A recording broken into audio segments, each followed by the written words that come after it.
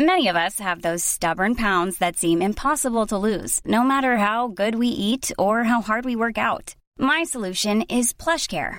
PlushCare is a leading telehealth provider with doctors who are there for you day and night to partner with you in your weight loss journey. They can prescribe FDA-approved weight loss medications like Wegovy and Zepbound for those who qualify.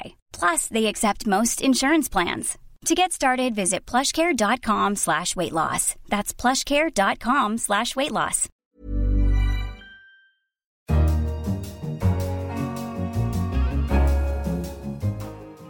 Hello, I'm Jason Palmer, and this week The Economist asks Dr. Jane Goodall what separates us from apes. The fact that we, at some point in our history, developed language that's helped to push this explosive development of the intellect. I'm not saying that this has made us wiser. It was nearly 60 years ago that Jane set foot on the banks of Lake Tanganyika to observe chimpanzees. It was there, in Tanzania, that she made discoveries that forced a redefinition of what it is to be human.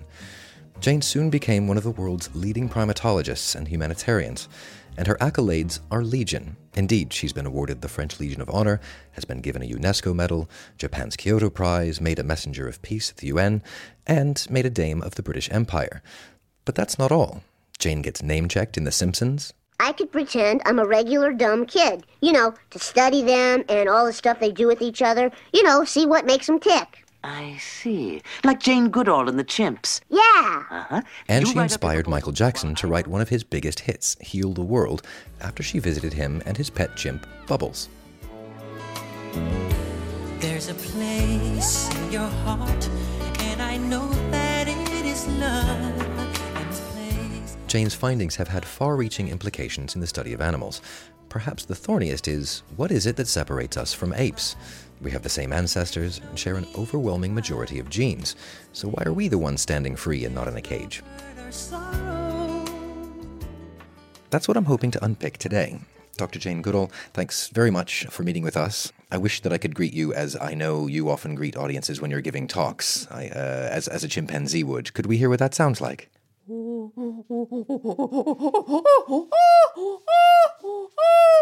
I know that you sometimes teach people that you meet how to do it. I'm not going to try, if that's all right by you. Well, we would need visuals for that. I have here a photo of you from your early 20s. You're sat down in a forest holding a camera, and a chimp behind you is playing with your hair. Let me see exactly. It's Gremlin. It's Gremlin. And I was just sitting there, and she just came up and was clearly interested in my hair. That's, we try not to interact with them, but it's a bit difficult because they like to interact with us. The reason we don't want to interact with them is because they could catch diseases from us, and also we're more interested in their natural behavior. So winding back just a little bit, you're just stepping off a boat in Tanzania, 26 years old, armed with little more than binoculars, a tent, some tin plates. I'm curious to know, at that point, what did you think you were going to find? At that point, all I wanted to do was to learn something about how chimpanzees lived in the wild. I didn't want to let Louis Leakey down. He's the one who had it was so unusual at that time for a young girl, for anybody really, to go out in the forest and live with animals. And Leakey believed in me. So he and my mother were the two key significant people who enabled me to do what I did. My mother, because she believed in me when I was 10 years old and said I wanted to go to Africa and live with animals and write books about them. And everybody laughed at me and said, well, I was a girl, we didn't have any money, it was not possible. And she just said, if you really want something, you're going to have to work really hard, take advantage of opportunity, don't give up. And she was with you at this point, am I right? I first went to Africa on my own, and that's when I met Louis Leakey. And then he decided I was the person he'd been looking for to go and study chimpanzees. It took a year for him to get the money because, straight out from Africa, I hadn't even been to college. Finally, he found a wealthy American businessman who said, okay, we'll give her money for 6 months. And then the authorities in what was then Tanganyika, the remains of the British crumbling empire, The authorities didn't want to take responsibility for this young girl, and they said no, but Leakey never gave up. So in the end, they said, well, she has to have somebody with her. And so my mother volunteered to come. And once you were kind of on the ground there, you didn't find it tremendously easy to interact. You say they're interested in interacting, but you didn't find it so easy at first. Oh, at first, they'd never seen anything like this white ape before. And they would take one look and vanish into the forest. So it was getting more and more and more worrying. So there I was, my dream. I was in my dream, and yet I knew if I didn't see something exciting before the money ran out, that would be the end. But you did. In the end, you saw quite a bit that was interesting. How did that play out? It played out that, and I again have to acknowledge that it was my mother who boosted my morale in those early days, pointing out what I was learning. Even though they ran away, I was still, from high vantage points, learning a lot about them. And it was really sad that she left before the breakthrough observation, which was when the first chimpanzee who began to lose his fear of me was very handsome. I call him David Greybeard. I don't know why the David bit, but he had a beautiful white beard. And I saw him sitting on a termite mound and using pieces of grass as tools and stripping the leaves off a twig to make a tool. So at that time, thought something only humans could do. And so that was what enabled Leakey to bring National Geographic in.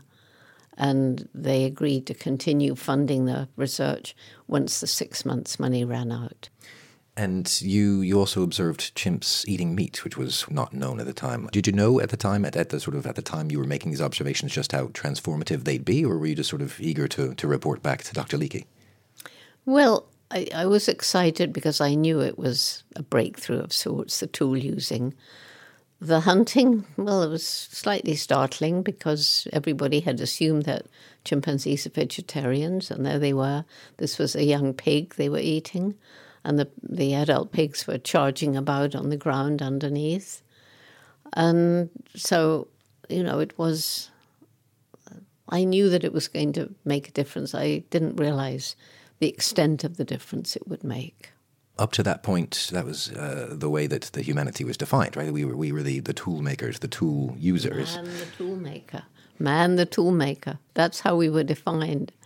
And so it was Leakey who sent that famous telegram. I wish I still had it. He said, well, we shall just have to redefine man, redefine tool, or accept chimps as humans. And all these years later, kind of none of those things has yet happened. Absolutely. And your methods, in a way, kind of transformed the field and transformed the way that people dealt with apes. There was a question at the time about the degree to which you were interacting. You say they want to, but there's some sense that by interacting you're changing what it is that you're observing. Well, it's true in a way. The big problem was when the Geographic sent Hugo van Lauwijk, who became my first husband, as a photographer and filmmaker. He instigated the banana feeding so that the chimps would come into camp and he could film them because, he couldn't have filmed them out in the wild. And although perhaps it was a mistake, if we hadn't done it, the Geographic would not have continued funding and the study would have ended. So it was a mistake for a good reason. But I think the worst part of it for me was getting a letter from Louis Leakey. And this was before Hugo arrived, telling me that I would need to get my own money when he was gone and I would need a degree. And he got me a place in Cambridge University for a degree in ethology. I had no idea what ethology meant. I hadn't been to college. And can you imagine how I felt when I got there and was told by these erudite professors, of whom I have to say I was nervous, that I'd done everything wrong, that the chimpanzee should have had numbers. It wasn't scientific to give them names. They didn't all say that, but many did. But they basically all said you cannot talk about chimpanzees having personalities, minds, and especially emotions, because those are unique to us. So back then in the early 60s, it was truly thought that the difference between us and all the other animals was a difference of kind. And fortunately, when I was told this, I remembered my childhood teacher who taught me that in this respect anyway, those professors were wrong. And that was my dog, Rusty. You cannot share your life in a meaningful way with a dog, a cat, a rabbit, a horse, I don't care what it is, a bird, and not know that, of course, animals have personalities, minds, and emotions. And now you can study those things, and especially the mind.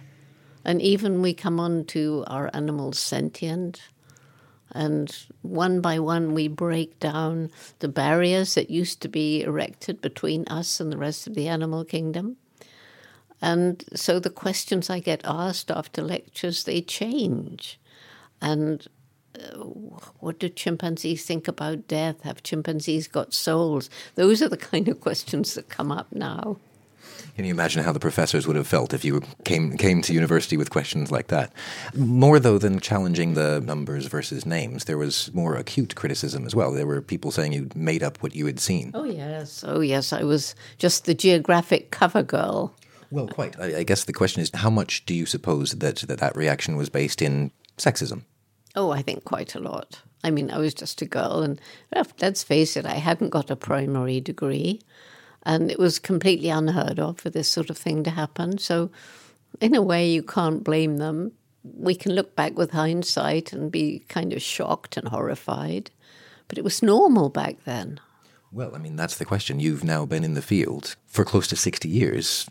How do you think that the landscape has changed for women in science? Well, first of all, I'm not in the field now, but my students are. So we have a research team at Gombe. How's it changed? You can now study animal mind. You can study animal emotions. We now know that tool using is common in birds and dolphins and all kinds of other creatures. We know that even bumblebees can solve problems and learn by watching trained bumblebees to do something. We even know today that trees can communicate with each other in two ways, not just trees, plants as well. So science is coming out of its box. And I really believe that chimpanzees, because biologically they're so like us, and because the film that Hugo shot, showing chimpanzees kissing, embracing, holding hands, the pictures of depression when a mother dies and leaves a little orphan, these things were so compelling that, many scientists were compelled to come out and say, Jane's right. I mean, coming back to that, all of those observations taken together about, we've seen evidence of compassion, of altruism, of sophisticated cooperation, and so on. Tools are out the window. All of those emotions, as described, are out the window as a distinction between humans and apes. What's left? What is it that distinguishes us? Well, I think the main thing that distinguishes us from all other animals is the explosive development of our intellect. So, chimpanzees are way more intelligent, as are other animals like elephants and whales and so forth, than anybody used to think. Birds, amazingly intelligent, solving problems faster than some small human children. But you can't compare even the brightest chimp with a brain that makes a rocket that goes up to the moon and even Mars, where a little robot is crawling around taking photographs. You say yourself there are all of these indications that, if bumblebees can count and solve problems, if trees can talk, is it not the case that we're experimenting in the wrong way to discover the kind of intellect you're describing? Well, I think, doors are opening to think about the intellect in more and more different ways. And it's certainly not an example of being clever or wise that we create nuclear bombs and so forth. It seems that we've had a disconnect between this clever brain and the human heart, love and compassion. And I truly believe only when head and heart work in harmony can we achieve our true human potential. But one aspect of us, our humanity, that I think helps to set us apart in this way is the fact that we communicate using these words. And although it's possible, as you say, that maybe some other animals will be shown to be able to communicate about events of the distant past. Maybe they have a way of teaching their children about things that are not present. Maybe they can plan for the far distant future. But one thing that we do, which is so important, we can discuss. So we have a problem, we can bring together people from different backgrounds and sit down and try to resolve the problem. We're not doing as well as we could in these days. It's a pretty dangerous world we're living in. But that's, I believe, the fact that we, at some point in our history, developed language that's helped to push this explosive development of the intellect. I'm not saying that this has made us wiser. And, maybe supposing we removed humans from the scene, which creature would attain a dominant role? Would any animal attain a dominant role? You're asserting that it's the sophisticated language and, in a sense, this theory of mind. Again, I'm kind of wondering, is there not lots of this yet to be discovered? I said there is a lot to be discovered, and we're just only about to discover it because people are beginning to understand there's a lot to discover. And coming out of that box, which sealed scientific thought for so long. But chimps do have a theory of mind, and some other animals too. This is it. There seems to be fewer and fewer distinctions. Each time we go looking cleverly enough, one more comes crumbling down. In a sense, you started a lot of that as regards the apes. What do you think are the current sort of frontiers of that? What are the avenues to pursue most vigorously to start breaking down more barriers? I can't really answer that question because I think as more research is done in more different areas, it will become clear as to where is the frontier. And at the moment, as I say, we have not been able to show that animals can have discussions. If they could, then a lot of things that are happening today to them where animals are becoming extinct wouldn't be happening because they would be able to plan counter strategies. They don't seem to be able to do that. You can't conceive of even the brightest chimp creating a nuclear bomb.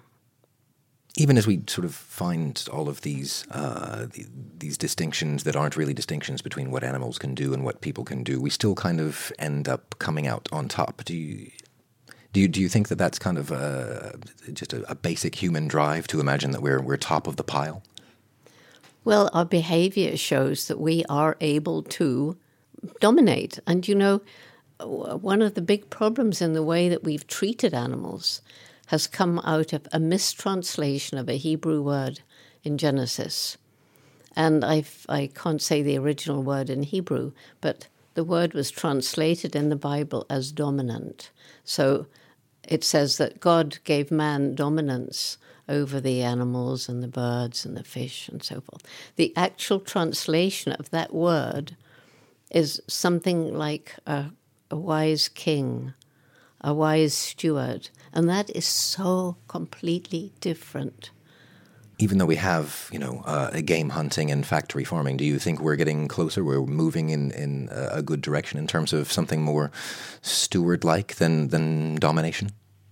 I think there's a growing awareness. I definitely think from the time when I was a child that more people understand that animals have feelings and pain and deserve to be treated better. But the cruelty that goes on in the world is so shocking. But remember, we're equally cruel to each other. And having seen and done so much already, what do you want the sort of the legacy of your work to be? Well, I think, there are two ways that I feel that my passage through life has not been in vain. One, I truly think it's helping people to understand animals better and realizing we're part of and not separate from the animal kingdom. And then the second is, that I have work, the Jane Goodall Institute does a lot of work for conservation. And if you want to conserve chimpanzees, for example, and there's very, very poor people living around a forest, if you don't work to improve their lives, then you'll never, ever conserve the chimps. So we have huge programs of community-based conservation. And finally, what's the point of doing any of it, if we're not educating the younger generations to be better stewards than we've been? And so we now have a program that's in 100 countries. And this program is called Roots and Shoots. And, this is why I travel 300 days a year. Well, thank you then for making time in what appears to be a very, very busy schedule. Thank you. And I hope that we can help even more people understand that animals matter, but that we matter too, and we better get together if we care about the future of this planet. That's about it for The Economist Asks. If you've got any thoughts on all this, you can reach us via Twitter @EconomistRadio, or if you can't squeeze it into a tweet, email us at radio@economist.com. I'm Jason Palmer. In London, this is The Economist.